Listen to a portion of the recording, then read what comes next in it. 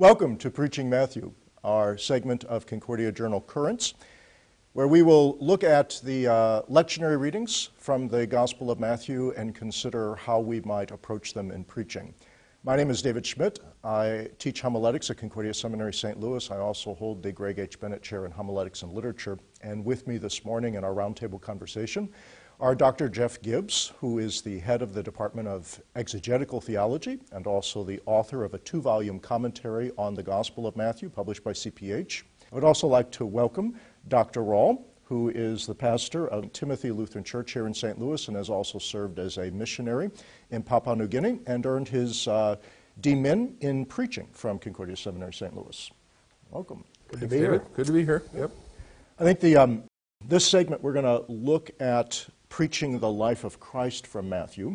So it'll be the major feasts in the life of Christ. And I think that one of the things that the 3-year lectionary provides preachers is the opportunity to work with a particular gospel and how that gospel presents these days or events in the life of Christ. And so this year is Matthew. And so I think one of the overarching themes is going to be how is the story of the life and death and resurrection of Christ perhaps a little bit different in the Gospel of Matthew than in Mark or in Luke.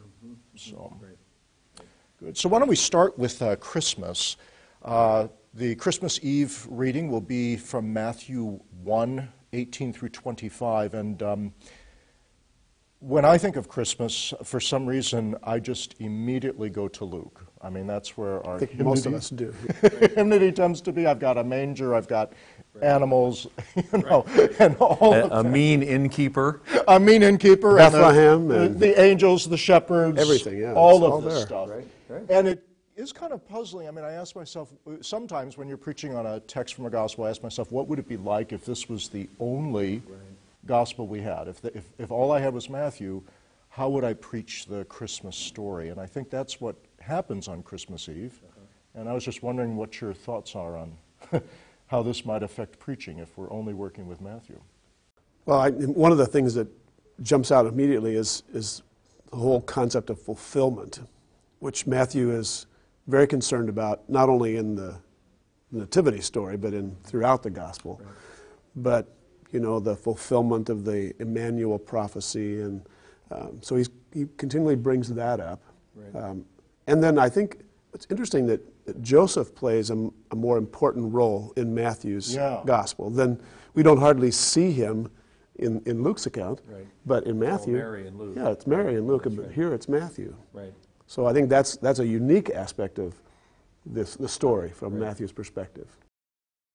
Yeah, so if you wanted to, and this is actually a challenge, I think, for modern preaching, at least North American preaching, because we don't tend to have a sense of history, of waiting, and yet, of course, all the Gospels are like this, but Matthew does have kind of a uniquely strong emphasis upon, okay, it's finally happening, and in many and various ways, Jesus is fulfilling the fact that he begins with a genealogy, leading up to the I sometimes call it, I don't know if this is right, the Annunciation to Joseph. Is that? I mean, that's kind of what Matthew 1 actually is. The angel, he talks to Joseph only. Somehow Joseph has found out that Mary is pregnant. He knows it's not by him, so 2 + 2 normally equals 4. So yeah, David, what's interesting, I think, if I'll say it this way, if we just had Matthew, we wouldn't celebrate Christmas at all, because none of the texts are Christmas texts, per se. See, you noted, we were talking about this before, that Advent 4 is Matthew 1, 18 to 25. Right, yeah, you see, and that's a big challenge, because you're going to have the exact same text for Advent 4 and Christmas Eve. And it's really an Advent text because it's sometime before the event, and then at the very end, Joseph kept on not knowing her.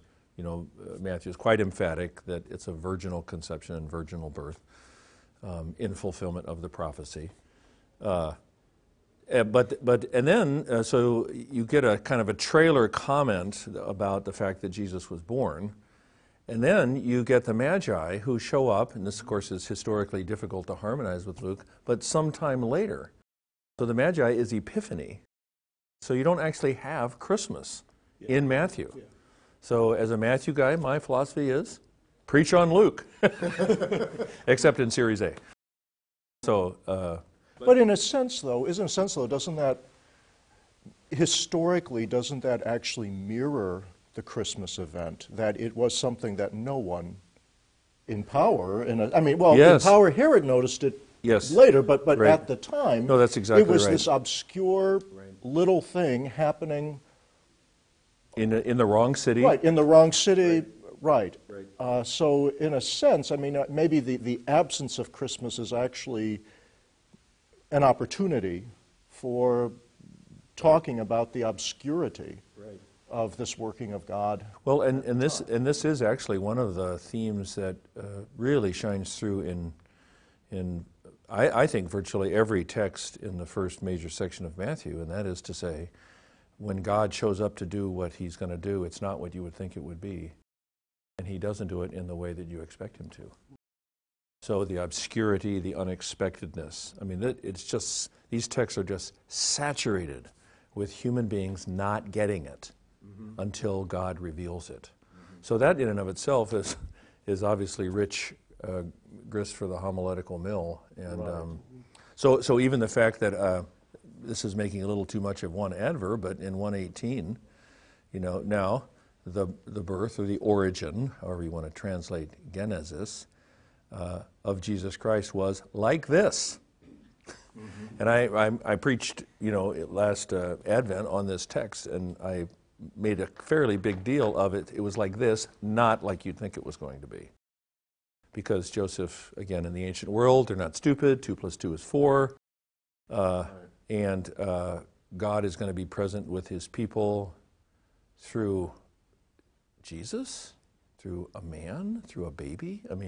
Really, there's lots of that kind of stuff going on. And that kind of carries through in the rest of Matthew's gospel too, because the kingdom of heaven is like this, and it's not expected. Right, not like that. It's so that the way God establishes his kingdom, the way he kings, the way he rules, is not at all what we people would expect. That's exactly. And so that's it's a good introduction to the whole gospel, to say it that way, and to help people appreciate that Christmas wasn't, as you said, anything that people were thinking about and planning for. It just happened, and then only later could they look back and say, what was this that took place? Right. Yeah, so it actually, when you talked about obscurity, my brain went click, oh, that's exactly right. I hadn't quite thought about it in that way before, but it does. And this can be either law or gospel, right? Because if you're wanting God and even insisting that God work a certain way, then this simply becomes something to destroy that expectation. But if you're afraid that you don't fit into the way that God is going to work, or that you somehow don't belong, well, guess what? The most unexpected things happen, and the most unexpected believers believe. And I tend to think that Christmas culturally in a congregation, Christmas is often a time where people have a sense of not belonging. Either because this is not a church they normally attend, or they're not, they feel like, I'm visiting, I'm coming here, but I'm not really part of this, or people have issues of brokenness within their families themselves that cause them to feel as if this really isn't for me, or our family is not what we want it to be at Christmas time. And so in a sense, there could be a kind of a message for those who feel that they don't belong. Right. Those who are broken. How come we're not all happy here the way everybody else is happy? Right. Well, guess what? It's not a happy world. Right. Joseph is going to divorce Mary secretly. Herod tries to kill the baby Jesus. This is, this is not a happy world, but yet it's into this world that God. In the midst of this is unexpectedly, the coming of God. Right. Yeah. So you don't need 1 Corinthians to get strength and weakness, wisdom and foolishness. You don't need it. You can do it right here in Matthew. So it's really beautiful. Yeah. Yeah. So it is a much different. I think it gives a whole different tenor to the celebration of Christmas. Yeah. Luke is a little more spectacular. And you still have reversal, because he cast down the mighty from their thrones, right? Right, and the shepherds being the ones who are exactly, but you do get a heavenly host going. Right, the whole heavens ripped open, right? Yeah. Right. Whereas here, so it is different in that sense. So right. Could you say something a little bit about the Magi, because I think a lot of people call them kings. We three kings, and they're from the Orient. Well, yeah, it's interesting. Magi are a sort of a class of persons that's known in the ancient world, different cultures and nations. What's significant, I think, and here the work of Mark Allen Powell has been very helpful to me. If you try to put yourself in the position of a first century early Jewish Christian reader, who's, something like that is the target audience probably of Matthew's gospel. When he says in chapter 2, verse 1b, he says, of course, Matthew likes to say, behold, right? Mm-hmm. You do, see? When he says, behold, Magi from the east appeared in Jerusalem, I mean, that's really a behold moment. Because Magi are bad guys. They're not kings, they're the servants of kings.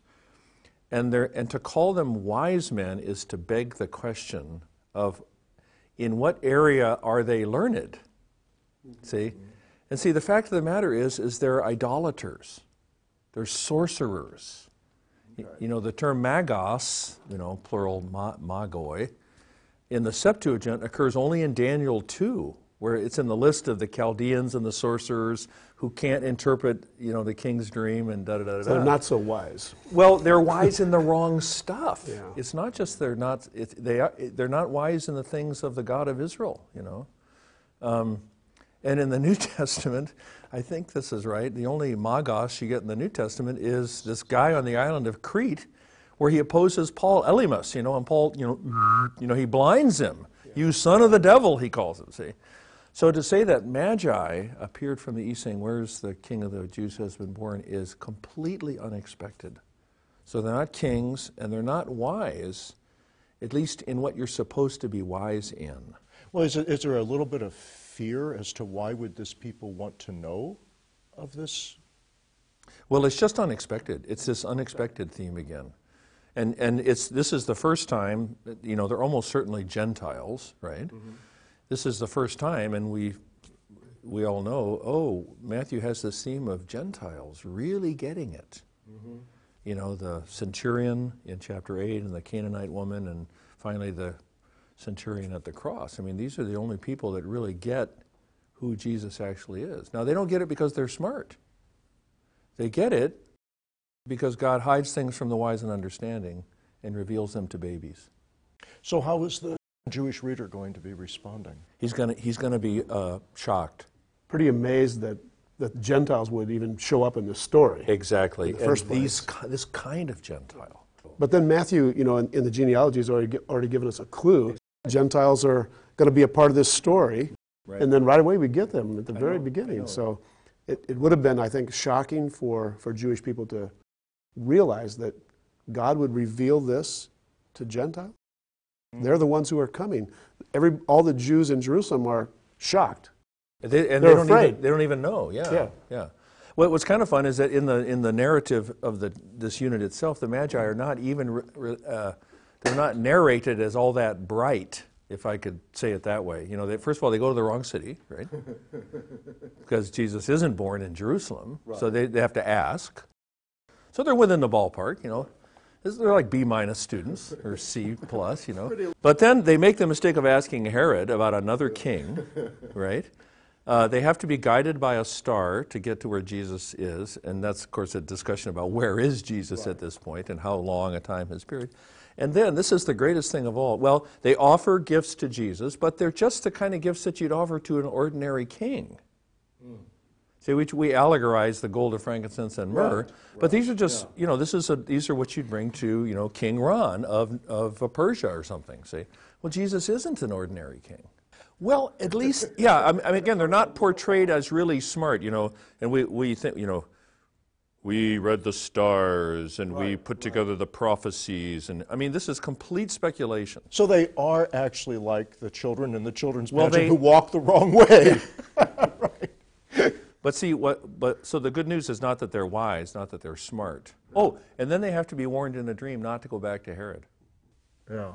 Right? Because they would, Apparently. I mean, why else would Matthew narrate that they had to be warned in a dream to depart by another way? See? So the point is not that they're smart. Right. The point is that God is guiding them, and he has revealed to these unexpected candidates for faith who, in some real true sense, I mean, they are the good guys in the text, but not because they're wise, not because they're smart, but because God has working. Because God's working. That's Which right. kind of, for some reason, because you've been referencing Paul and Corinthians, it takes me to not No. many of you were noble. Well, exactly. Not many of you were wise. No, it's Right. it's really quite. That's quite right, David. It's So a homiletical move could be that we actually should feel very welcome Right. in this text. Right. Are we allowed to sing on these recordings? I'm sure we are. Well, they can always edit it a out. very clever MDiv student, Mark Burkholz. You might remember. I sometimes give a lecture on this text I call it Two Kings and Some Fools, because you've got Herod and Jesus, and then you got the Magi. And so he rewrote the Christmas Carol, and I don't remember it all. It's very clever, but I do remember how it starts. It starts like this: "We poor Magi haven't a clue where to go or quite what to do." Da, da, da, da, da. And he really captured in a very funny way, clever way, this theme that it's not about the Magi. In that sense, this may sound odd, they're not role models any more than babies are role models or little children. With the exception of the fact that when they find Jesus, they worship him. That's a surprising thing too, because they don't seem to, they're looking for a king because of the star, but they don't really know what kind of king, because as you said, the gifts that they bring are the kind of gifts you'd bring to an ordinary king, but then they worship. Yeah. That's unique. And I think that's, where we're led to by Exactly. God. In that sense, they're to be our pattern. But again, they leave behind their pagan worship. In the history of the church, this is clever. We all know they're not kings, but they come to be regarded as kings commonly in the history of the interpretive tradition of the church after Constantine. When you begin to need models in the Bible for godly kings, right? They come to be widely regarded as sort of the best of pagan knowledge. You actually get that kind of a common comment in reliable scholars' works after the Enlightenment. When reason, they figured this out, they're wise in that sense. So this is a perfect example of how culturally we fill in the gaps to get what we want and need. And part of the message would be, who could come to worship the king? And the answer is anybody. Even Magi, even me, even you. I mean, it's really a beautiful story. Because God draws them. Exactly. So it's really a remarkable opportunity to. Now, in a sense, the collect for the day comes from one of Cranmer's collects. Okay. And it's something about, oh God, you who led the wise men from the east, or you who led I don't know exactly the term, but By the guiding of a star. By the right? guiding of a star. But then it's lead us, right? Lead us. Now, in Cranmer's collect, it says, lead us so that after this life, right, we may experience something like the surpassing gloriousness of the Godhead, which is just this kind of this entrance. This life is an entrance into a much fuller realization of who God is and what God is doing, and this is just the beginning of it. Now, in our collect, we changed it. We said, lead us who know you by faith to know you in heaven in your fullness, which kind of takes us out of this earth into a heavenly realm. Right. But I mean, I think the emphasis on this greater discovery of who God is and what God is doing, happening in a very humble, odd, strange beginning. And it requires the leading of God. And it's God's initiative. No, that is quite, I think, consistent with what at least part of what Matthew wants us to get here. So, right. Yeah. Not surprisingly, when I would pray that collect the week of Epiphany, I changed it to now lead us to know you in the new heavens and the new earth. Right. Yeah, because it says, it does kind of create this kind of leave the earth, disembodied state in a heavenly realm. Beam me up, Scotty. Right. I'd like to say. Yeah. So really, it is a beautiful story about those who have unexpectedly been brought to worship the King, and not because of some quality that they have, some intelligence, but simply by God's gracious revelation. I mean, the doctrine that faith is the gift of God is not just found in Ephesians 2, 8, and 9. It's all over the Bible. Although we're concentrating on Matthew, we can pair this with what Luke, that it's shepherds who are the first ones. That's a similar way, right? Mm-hmm. It's people at different ends of the spectrum, unexpected kinds of people that would be brought to the worship the baby, and so that that embraces us too. We're included in that because we are not outside the realm of this, how God reveals himself to people. A high IQ doesn't seem to be a spiritual gift. In fact, it can be, as we all know, a detriment. Right. I mean, it can really... It can get in the way. Knowledge puffs up. Exactly, yeah. I mean, what counts is to believe in Jesus and to love God with heart, soul, mind, and strength. Why does that take a certain kind of IQ? Maybe it doesn't. So dang, we should repent. Let's move on to the baptism of Jesus. And I think in the lectionary you'll have the flight into Egypt and then the baptism of Jesus. And are those two in any way connected in Matthew's Gospel? Well, the theme that Ron highlighted at the very beginning is precisely what binds them together, the theme of fulfillment, I think. So for instance, we have chapter divisions, right? But listen to what it sounds like if you ignore the chapter division. Okay. This is really, so we have the Magi leave, and then, Joseph takes the Holy Family, and he's warned, and then he comes back.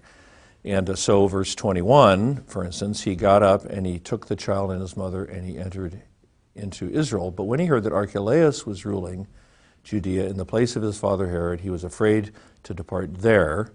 So, because he was warned in a dream, he's not getting much sleep these days, he departed into the regions of Galilee, and coming, he dwelt in a city which is called Nazareth, in order that the things spoken through the prophets might be fulfilled, that he will be called a Nazarene. And in those days, John the Baptist appeared.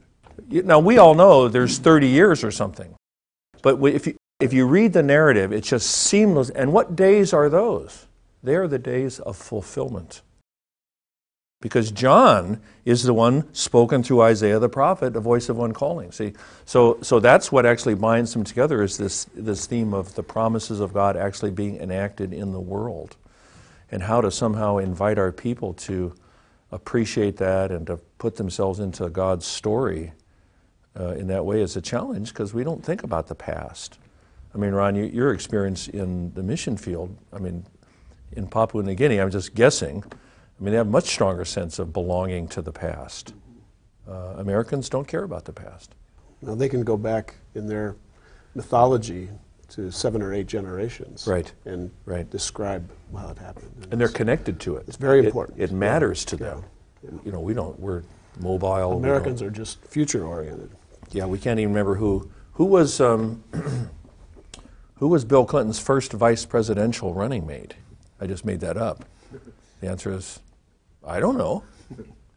Why should I remember something in the past? Yeah, exactly. But I think we do tend to go to the past in times of crisis. Okay. I mean, I would say that we instead of envisioning a better future, instead of having hope, we have nostalgia. Okay. That will turn toward cocooning, they call it, or gathering together with the family, trying to recapture the nostalgia sort of circling the wagons in a sense. Okay. Right, and hoping to find some type of refuge in the past. Right. But you're right, I don't think it's part of our current activities. We're often trying to leave it behind as we move forward. Yeah, so maybe in the preaching task then it's to take an ancient promise and bring it forward into the present, and then maybe even into the future from there. So this same God fulfills his promises to you that he made long ago. Okay. Whether it's historically long ago when you were baptized. Well, you see, now I think this is the struggle with the baptism of Jesus, because the epistle reading is really going to be asking us to read our baptisms somehow in light of or in relationship to the baptism of Christ. And so maybe if we could just kind of unpack what does the baptism of Jesus mean in Matthew, and then try to think about how that could somehow relate to our own. Well, and Matthew's really the one of the synoptic gospel writers who has John, this conversation. You don't really have that in Luke or Mark. It's where John says, "Why are you coming to me?" John realizes this is another person who doesn't have a clue. Well, and another unexpected act of God. Yeah, that's right. It's not the way you would do it. Jesus doesn't need this. I need it. So why is Jesus here? And so he really asks us to answer that question. What is Jesus doing when he comes to be baptized? Why does that happen? Why is it necessary? So we shouldn't skip it. No, it's crucial. And it's really the only gospel that really forces us to deal with that question. Yeah, because Mark is, the baptism of Jesus itself is I think it's a participle. And then what you focus upon is the tearing of the heavens and that apocalyptic event. Actually, who is Jesus here? And part of the answer is that he is the nation. Matthew has already begun to portray him as the one who in himself sums up the whole of Israel, which is a very slippery notion for moderns, maybe for anybody. Because, first of all, the genealogy, he sums up the history of Israel, but then the citation from Hosea in chapter 2, "Out of Egypt I called my son," is a typological way of applying an Old Testament reference that originally was talking about the Exodus, the people of God. Exodus 4:22, "Go and tell Pharaoh, Israel is my firstborn son. Let my people go." See, in the Old Testament, the nation is called the son of God more often than the king or anybody else. The nation is God's son, firstborn son, see. So out of Egypt I called my son. Well, that one didn't work because they ran after the Baals, see. But this son will succeed, and he will succeed vicariously in the place for the sake of sinners. So, and then, of course, after Jesus is baptized, "This is my son." Where is Israel to be found? Where's the people of God? Him, see? And he goes down into the water, which is dirty with sin, right? And he places himself there with his people. Exactly. Yeah. What I think is, he looks like any other sinner. If I was there. Well, and Luther has a marvelous sermon, and it's actually at the occasion of a baptism. Luther actually suggests that Jesus begins at the baptism to take sin upon himself. Now, I'm not sure if I agree with that. I like it very much. I'm not sure if Matthew is investing all that, but nevertheless, it's the right move. The baptism of Jesus and it's fitting for that reason. See, in this way again, see, it is fitting now for us to fulfill all righteousness.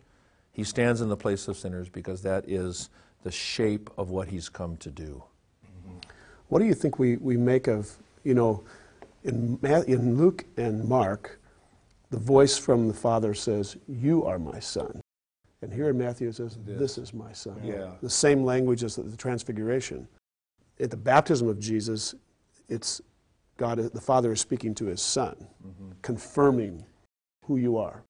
So you know your purpose. You're my son. This is why you have come. And in the Transfiguration, it's more for the disciples' benefit. This is my son. Listen to him. But here in Matthew, in the baptism, it's this is my son. It's interesting. Matthew does not highlight the presence of the crowds at all. He doesn't mention them. He doesn't say they reacted. Luke actually, I think, tells us that all the people were standing there. So Luke actually has the people highlighted right at that moment. But I just wonder if we're supposed to hear that and say, "Oh, that's who he is." Well, and maybe because the focus here is a little bit more on John, because of his dialogue, maybe it's sort of confirmation for John. This is my son. And this is how you will know him. He's the one who has come from me. when it comes to fulfilling all righteousness, this is about God's plan of salvation, how this is going to be filled. And I do think that that's what fulfill all righteousness means. It means enacting the prophesied plan. So in that sense, it's God's righteousness. And every aspect of Jesus' ministry is part of the plan. Exactly. Even this. Even where he lives. Yeah. He lives in Nazareth in fulfillment of prophecy, not just because he's from there. So you think if you get into that larger picture of that larger reign of God work of Jesus, then it might be easier to get into the idea of this is the one into whom we are baptized, or made children of God this. In this way, standing with sinners, where does that take him? To the cross, right? To the empty tomb. And then now we're in Romans 6. Now we're ready for Romans 6. Don't skip over. You get to talk about Jesus a lot before talking about how we are adopted into this one. Because we're not baptized into his baptism. We're baptized into his death and his resurrection. We put on his righteousness. The righteousness that had to be fulfilled by Jesus in all of these steps now becomes ours. Right. And so that that's an marvelous important part of exchange. baptism. He's taking That upon exchange, himself exactly. our sin, and he's granting unto us his righteousness. The sermons that I've heard have been wonderful Lutheran sermons, but they end up not being about Jesus and what happened to him. They end up being not about us, but they end up being about our baptism. And it's not that there's no connection. Well, and I mean, there's something odd about just the whole activity of what's going on, because if I was a Jew and I was concerned about my sin, I think I might go to the temple. I mean, that's where God has promised to be. That's where God has given me things that, sacrifices for the sake of sin. And yet, we've got everyone running out of Jerusalem and all of the area to come to this obscure prophet confessing their sins, this sense of neediness, and getting into this water. And it's in this place that Jesus comes and then does this very strange thing that even the prophet himself was, John the Baptist himself was confused about. So I mean, in a sense, what I'm thinking in my mind homiletically is that the place where we are very comfortable to go is to the baptismal font, to the things that are happening in the church as we talk about forgiveness of sins. But what this text is actually asking us to do is to go out for a moment into the wilderness and to see the strange things of God. And to be there, to see this, and then to follow this Jesus. And at that point, then, what's happening in the church begins to make sense after the death and resurrection. I mean, that might be a way of working with. If Jesus is Israel, if he's the new Israel. And he's Emmanuel. He is the presence of God. Yeah. And all Israel is going out to John. Right. Well, that's where he's going to be too, because that's where he identifies with them. And then the Father says, "This is my son." Right. And that's crucial, because he'd always, like you just said, Israel was my son, my firstborn son. Exactly. Now this is my son. So you better pay attention. You better follow him, because this is the plan of righteousness. This is the plan of salvation being enacted in front of all people. So if you want to know where God is at work, the answer is wherever Jesus is. Now we're ready for the Word. Now we're ready for absolution. The problem is that he goes to the strangest places. Well, he does. Yeah. And right. So following him is not going to be an easy journey at all times. That's the non-festival half of the I know, game. right. Yeah, right. Yeah. No, you're quite right. Foxes have holes. Yeah. Birds have nests. The It's Son of Man interesting. has I nowhere. don't want to keep bringing up Papua New Guinea, but I noticed that baptismal services in New Guinea were often pretty large affairs, because groups of people would be baptized together. If you were doing evangelism in a new place, you'd wait till everybody was ready to be baptized. So maybe 70, 80 baptisms at once. And almost always the text that was chosen to be preached then was the temptation of Jesus. You have been baptized like Christ was baptized. What happened to him? He went into the wilderness. He was tempted. You're going to be tempted too. Now the devil is going to come after you. You've made yourself an enemy. Luther's That's right. comment, right? Exactly. Interesting. Yeah. Interesting. Huh. You're going to face this. They knew what was going to happen to people who were coming out of paganism into a relationship with God. That they were going to face the temptations of the devil. Interesting. The battle is now joined. Interesting. Wow. And for Jesus, I think it's going into the wilderness. is that's what he's come to encounter the devil, Yes. and to defeat him. Right. So he doesn't, sort of dance around the edges. He goes right into the Right. into the heart of it. Yeah. Right. Right. And again, because Israel long ago had failed. Right, yes. Right. They had gone through water, and then in the wilderness they complained, they whined, they thought they needed more than everything that passes out of the mouth of God. Yeah. So, yeah. So you still get Jesus is still in the temptation of Christ is still vicarious. Mm-hmm. It's not primarily. He's not primarily there our model mm-hmm. for how we can resist temptation. Right.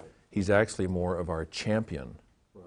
who is doing battle on our behalf. And interestingly, it sounds like the way you're speaking of it. I mean, we're obviously in the temptation now. Yeah. But we've segued into that. But it sounds as if he's my champion. But when I say my, it's more a sense of my people, my right. history, our history, right. It's not so much, right. I mean, although there is that individual connection, that this yes. emphasis upon the recapitulation of the history of Israel right. in this son, right.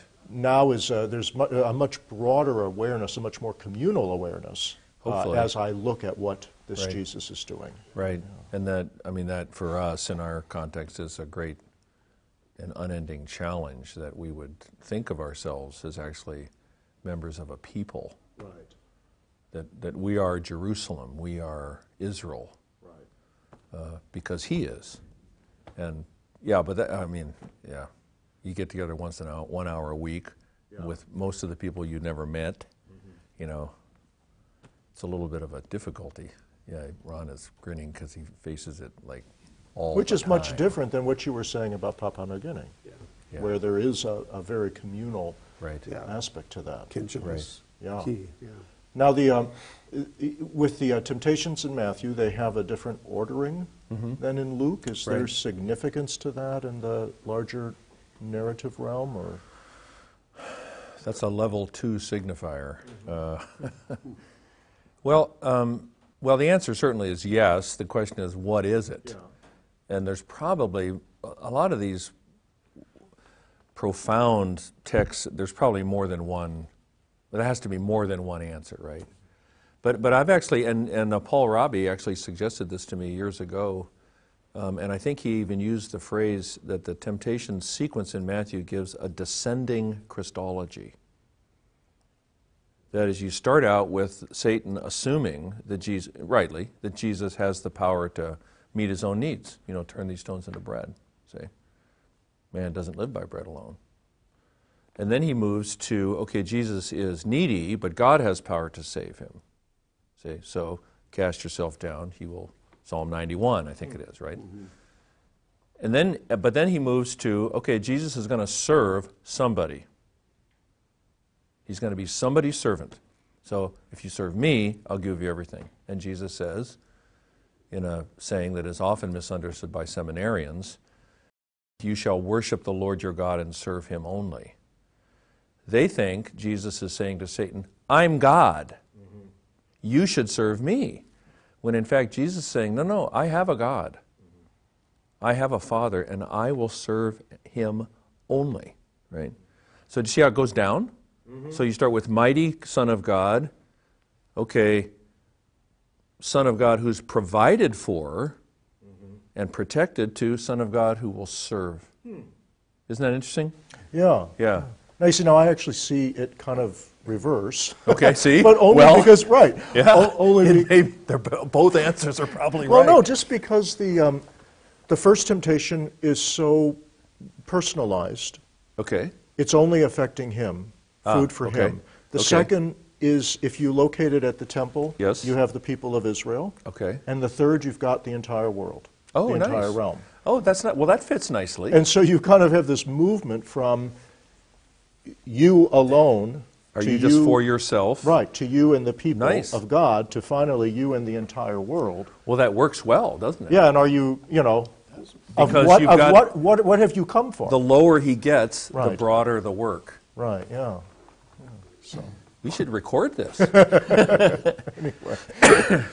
Yeah, so and now in Luke, you end with the temple, and, right. and I wonder if that's significant, that Right. You know, The temple is so important for it is, yeah. And will Jesus be protected in the temple? No, he won't be protected. That's the point. He's going up there to die. But again, that's... Well, now I kind of think of, for some reason, the closure with the realms, the world itself, makes me think of the genealogy with, what is it, no king, no king. You have that, the reference in the in the three sections or the three divisions.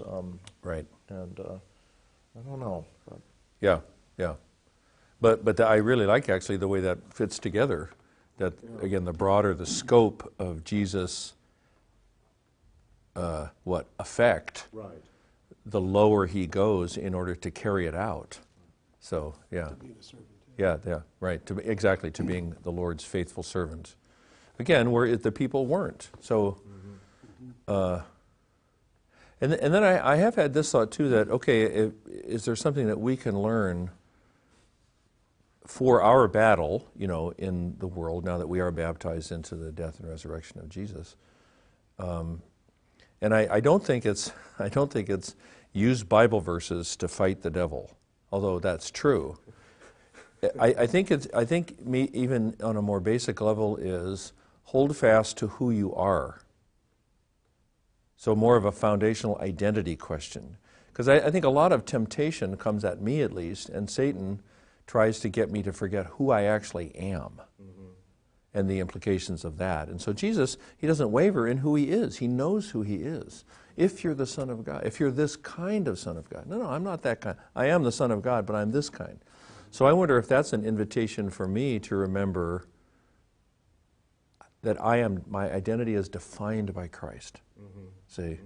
And so if that's who I am, then when a temptation comes, I might at least sometimes have a fighting chance to I think that's a great point to emphasize in our preaching. I never will forget that when my parents dropped me off for my first year of college, the last thing my dad said to me was, "Remember who you are." Oh, nice. Yeah. Obviously, and you'll never forget it. And at first, I thought, well, what's he talking about? You know, I thought about that, and that's important. Yeah. Because you're going to face all kinds of challenges. Right. College is a unique experience, and people are facing those every day of their lives. Every single Remember day. who you are. Right. And if you have a champion like Jesus, Right. who has shown you the way and won the victory, Yeah. and he's your brother, remember who you are. Yeah. It's great for facing. And in a sense, I mean, your comment earlier about how sometimes faith or religion for us is reduced to once a week on Sunday. At least we could say this is an opportunity to remember who we are. Right. That gathering, that weekly gathering, is once again a memory of, you know, I am not just this person who works at this place. I am actually a child of God joined to these people of God. Right. People that I don't know very well. Right. Nevertheless. Next to, but God has joined us together. Exactly. As his people. Yeah. In this world. Yeah. I'm currently out of the custom of it, but the Catechism's reminder that in the morning you make the sign of the Holy Cross. I mean it's an identity thing. That's right. Yeah. So, if we could just always and ever remember this, well, then the battle would get even fiercer, right? Because Satan wouldn't give up. So, right. Well, did you want to say, I didn't have it listed, but I was wondering if you wanted to say anything about the Transfiguration. Oh, my stars, yeah. Particularly since you had referenced how the same voice, with an addition to that voice, at the Transfiguration. Well, I think it's crucial there that, you know, at that point, you know, Jesus is sort of beginning his journey to Jerusalem. From that point on, his face is fixed toward Jerusalem, and the Father is simply reminding the disciples, listen to him, follow him, pay attention to what he does. You don't know what's going on. You're clueless up to this point, and it's going to get worse because he wants to go to Jerusalem, and you're going to be saying, well, wait, why would that's, you know, Peter's going to say, no, don't let that happen. That's not the plan. So they're not clued into the plan. But the Father says, listen to him. And we need to do that too. You know, at that point, because we're beginning the Lenten journey, And we better pay attention to what he says, because that's the clue to understanding what's going to take place. Right. Yeah, and Peter, "'Tis good, Lord, to be here." It's kind of funny. He actually interrupts a conversation. Here's Jesus talking to Moses and Elijah. Peter interrupts, and then God interrupts him while he was still speaking to the cloud. So it's like, shut up. And so, well, exactly. And Ron, I think that's exactly right. So this glorious one, you'd think Peter would have known that he should be quiet, say, but he doesn't. So God, listened to him. And what has he been talking about? Oh, the first passion prediction, take up your cross and follow me, right?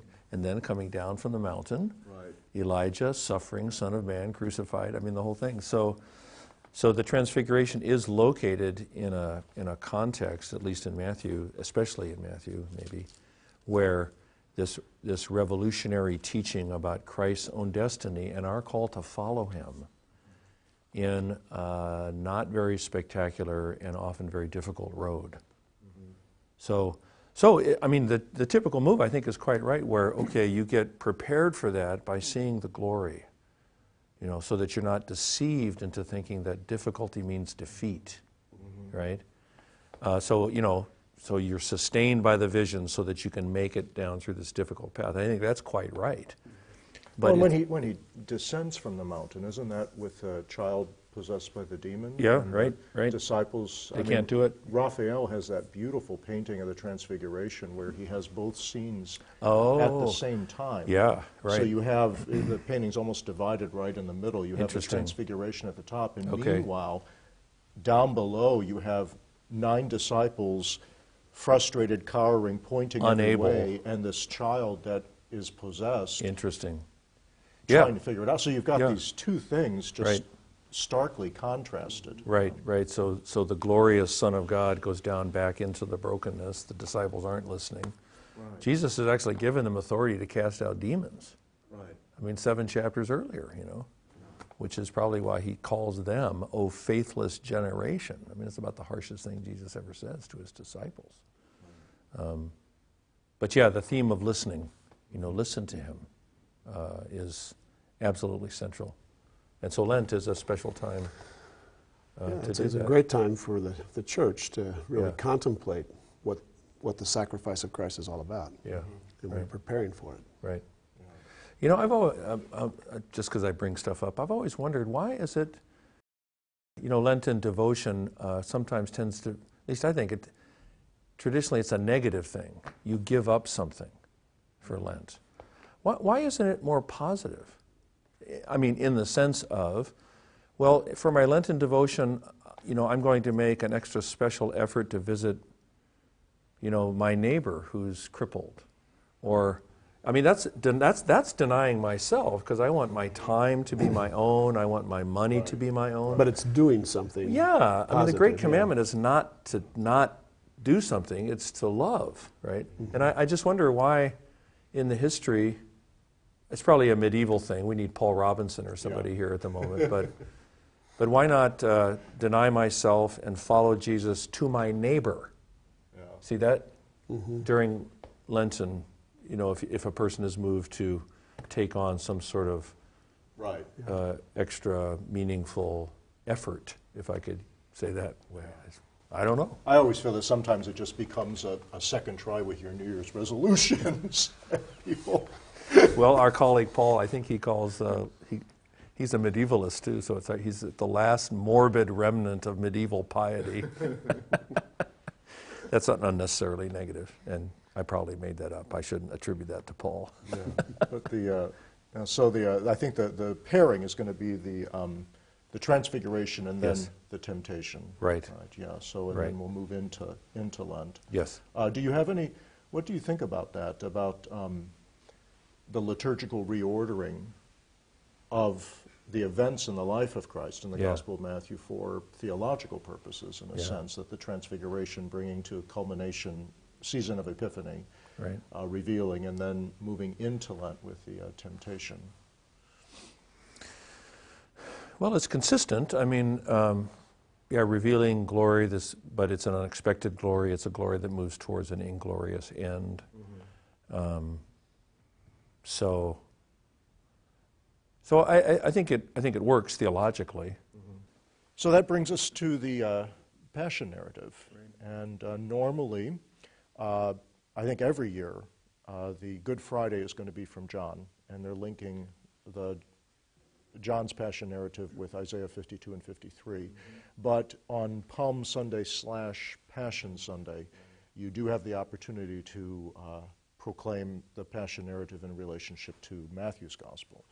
So I was just wondering if you could think about what might be distinctive about that, and then also the struggles of preaching that on the entry into Holy Week.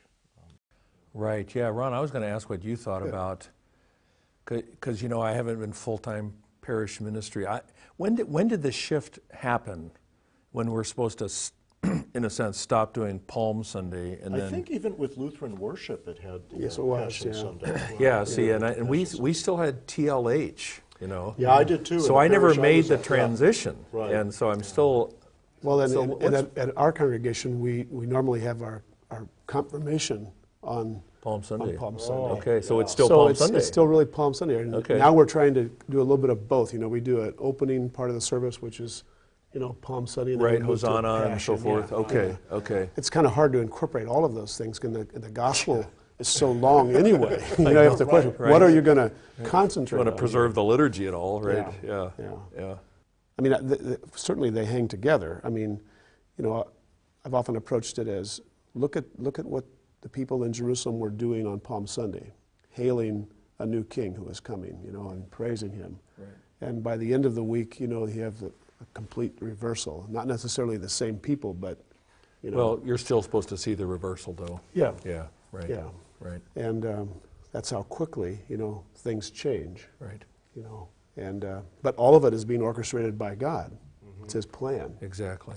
And these, it's like, if it's a drama, God is the director, and these are just bit parts that Pilate and these other people play. Right. Jesus is really in control almost. Not Yes. maybe so much as he is in John, but No, well, the scriptural plan is in control. that's in control. And yeah. again, that theme that you introduced, at the beginning of this segment on a fulfillment, I mean, it's when they come to arrest Jesus, which is in 26, you think you're out here to arrest a robber. But you know what? I used to sit in the temple every day, and you didn't arrest me. Here's why you're really out here, that the scriptures might be fulfilled. So it's not just, interestingly, at least as I look at it, it's not just the words of the scriptures to these people at this time, which we would say the Old Testament scriptures, but even Right. the words of Jesus himself Right. are being fulfilled. Yes. And so you're Yes. kind of seeing both of those voices Right. just hovering around the edges of everything that's happening. Right. Right. Right. And Jesus has already prepared his disciples for this because he made it clear Right. what was going to happen. Yes, he did. What's actually happening, he's strangely silent. Right. He stopped talking now. He stops talking. That's right. There's no reply. That's right. And Pilate marvels. But of course, that's what Isaiah said was going to happen. Sheep, lamb before shears is dumb. Right, So he opens exactly. not his mouth. Right. He doesn't need to. Right. He's not making a defense.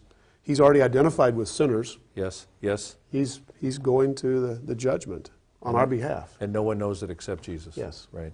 Right. And I was going to say that theme too is, we'll get to it in a second, but this is actually part of the emphasis in the resurrection appearance account is the reliability of what Jesus said. So the angel, just as he said, right?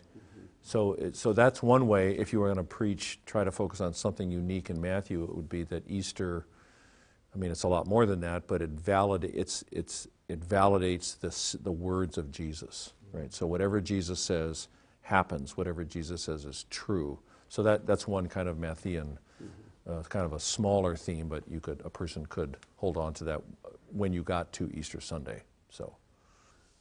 Well, as we're kind of connected here with, not so much as John is with Isaiah 52 and 53, but more with Isaiah 50, where the psalmist, where the prophet is saying, Jesus is going to rely upon God. Right. He's going to trust in Him. He's going to be the one who delivers him. Right. And that's a good theme for us too. Well, This is God's plan being fulfilled. Right. Rely upon it. Trust it. Right.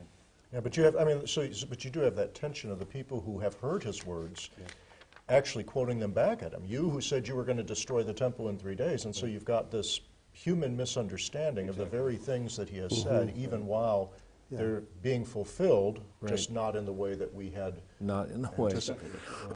Right, that unexpected thing again. Now in Mark, the centurion's confession is huge. Right. How does it play out in Matthew? I mean, is it as big of an event as it is in Mark, or is well, I would say it's not as big, because in Mark it stands out like the sole confession of Jesus as the Son of God by any human being, any human figure, right? So it's not quite as unique, but I still think it's very similar. Again, Matthew and Mark track very closely in the Passion narratives. I mean, they are, Luke, it's interesting if you compare the synopsis, this is where Luke has unique stories about going to Herod, and those things. So no, it's quite strong. Interestingly, it's not just the centurion, but it's those who were guarding with him. Oh, okay. See, they all say it, actually, in verse, let's see, 54. Yeah, see, the centurion and those with him guarding Jesus, when they saw the earthquake and the things that had happened, they were very afraid, and it's all plural. Yeah, see? wow. So, so I think it is big, and I think it does, so in fact, I got an email about this about 3 days ago for some reason. Should we see this as a real confession, or does he not know what he's saying? But again, this theme of Gentile believers. Right. See, in this gospel especially, I think we should see this as one more amazing instance of God revealing to an unexpected candidate for faith, who this Jesus really is. Yeah. So yeah, it's not quite as big as Mark, but it's still, it's very similar. Big in a different way. It is, right. Yeah. That's right. That's right. And again, King of the Jews, right? The reign of God. This is, the implications for this are absolutely stunning. And again, we don't need St. Paul, although we all love St. Paul. Paul got it from Jesus. He just packages it, obviously under inspiration. He packages it for Gentiles in Corinth. So when we get to the resurrection, we have the opportunity to preach on the resurrection from Matthew, and I was wondering if there are any reflections on anything distinctive about Matthew's account. Well, it's apocalyptic.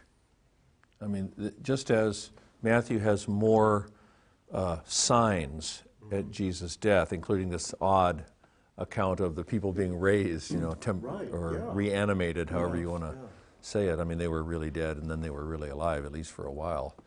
So that's that's the judgment day. That's what happens on Judgment Day. Well, so you got earthquakes, angels. So this is the end of the world, but it's already happened to one man for all. So, and it's interesting. All of the canonical Gospels are very reticent to actually. They just tell the Easter accounts. They don't interpret them.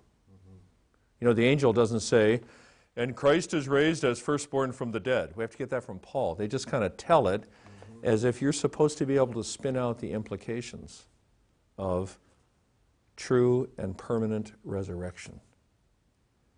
But that requires, a worldview. I just think Easter is very hard to preach because, again, a lot of people maybe who aren't there a lot, we're glad they're there, of course, but this is a story that makes sense only if you're looking for God to renew the earth. If you're not looking for that, it's a little hard to bring it out, I think. So, Easter is your future. That's the message, right? And it is very apocalyptic in Matthew. So that does stand. You asked what stands out. That really does. It really does. So, and then there's a fun little thing. Can I talk about feet? Have I ever told you about this? No. About feet. In verses 8 to 10. I think this is only in Matthew, where Jesus himself meets the women. And then verse 9, and idu. Look, Jesus greeted them saying, of course what he says should probably be translated as hello, because it's the greetings, right? But it's just the word hello, right? And then Matthew writes that the women approached and they grabbed his feet and worshiped. See, this is real worship now, full-bore worship. And the great scholar Dale Allison researched the significance of grabbing the feet, and he researched in sort of the history of the tradition, as a scholar of his caliber can do. And it's polyvalent. It means more than one thing. It's humility, it's gratitude, but the dominant interpretation is that it proves the physicality of Jesus' resurrection, because in neither the ancient or the modern world do ghosts have feet.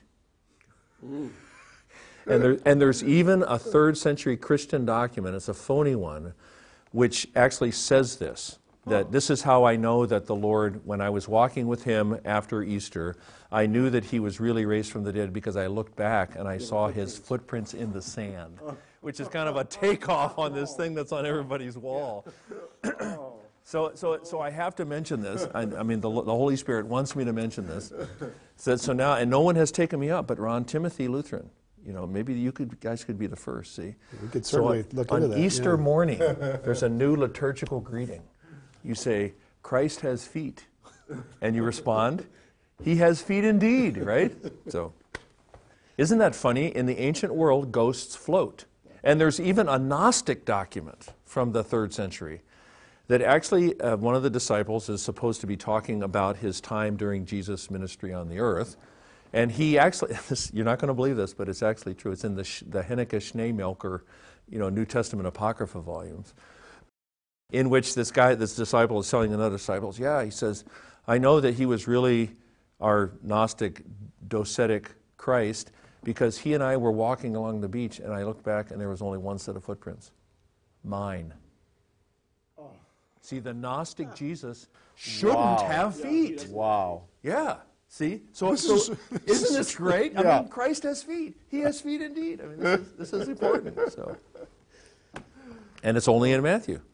So, but again, you could actually you could preach the importance of bodies. Right. Of embodied. Oh, and guess what? You're probably on that Sunday going to be eating something and drinking something. I mean, you could actually take off from this. Might take too long to explain. And talk about the physicality of resurrection and salvation and right. It's not just a disembodied. It's going to be better in the end. Exactly. It's a very tangible, super duper embodied physical revelation. Yeah, and it matters. Yeah. It matters because if bodies just decay, then the devil wins. Yeah. So it's really fun. Makes you want to do push-ups. Or something. Yeah. So. What I find interesting is that in the angel's message to the women, there is moving Jesus. I mean, in the sense that there's an emphasis upon the transitory nature, that he's going ahead of you into Galilee. Into Galilee, right? So it's not bringing about this stationary moment where we just stay here. Right. And live in this, but there's a much larger vision of a reign that's going to continue. There's work to be done. Yeah. That's right. Yeah. That's right. Yeah. Which points toward the Great Commission. Right. Right. And once he gets together with his disciples, that's what he's talking about. Right. No, that's right. And remember back in chapter 4, we had light in Galilee of the Gentiles, right? Mm-hmm. And that was anticipate. Guess what? And the Great Commission then is mostly about Jesus. Mostly. All authority has been given to me. Mm-hmm. That's why you can go make disciples, because I am with you. Mm-hmm. I mean, it's mostly about Jesus. Right. It's not really mostly about us, although we obviously have work to do. That's why we come together, because we need to be reminded. Yeah, right. There's lots of other voices. Reminded who we are, reminded what's our purpose, right? What's our identity, right? What's the commission. Yeah. All of those things are tied together. That's right. And he even tells us how long to keep going. All the days until the consummation of the age, right? Which apparently hasn't happened yet, so I guess we should keep going. Keep going, yeah. That's right. Yeah. Good. Which is a good, encouraging word. It is a very encouraging word, yeah. Us and for you who are preaching this word to others out in this world, so.